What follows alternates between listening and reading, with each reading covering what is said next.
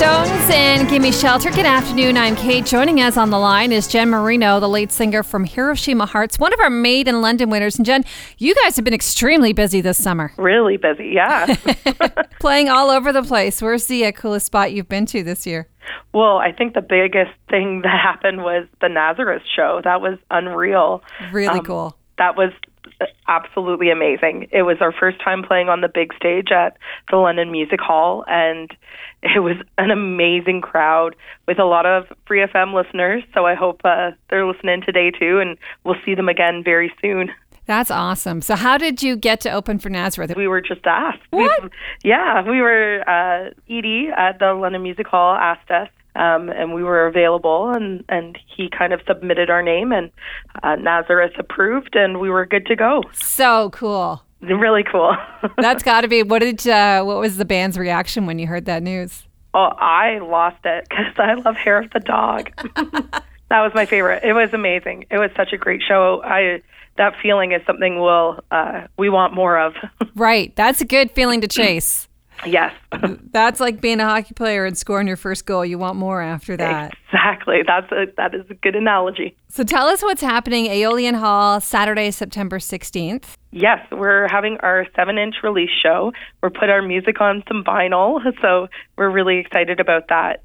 Our good friends, Pack and Nomad, are opening for us. They're another really, really great band in London here.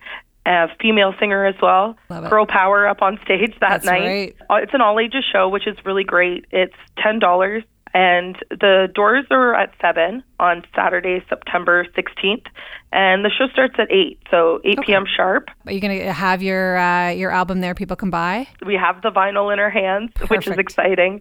And it's nice because usually you're rushing the last minute, but we were on top of it. So we have the records and we're ready to show them to all of London. What do you think's in the future for you guys then? You said you were going to take the summer off to write. Does that mean that the fall perhaps, if you get a chance to?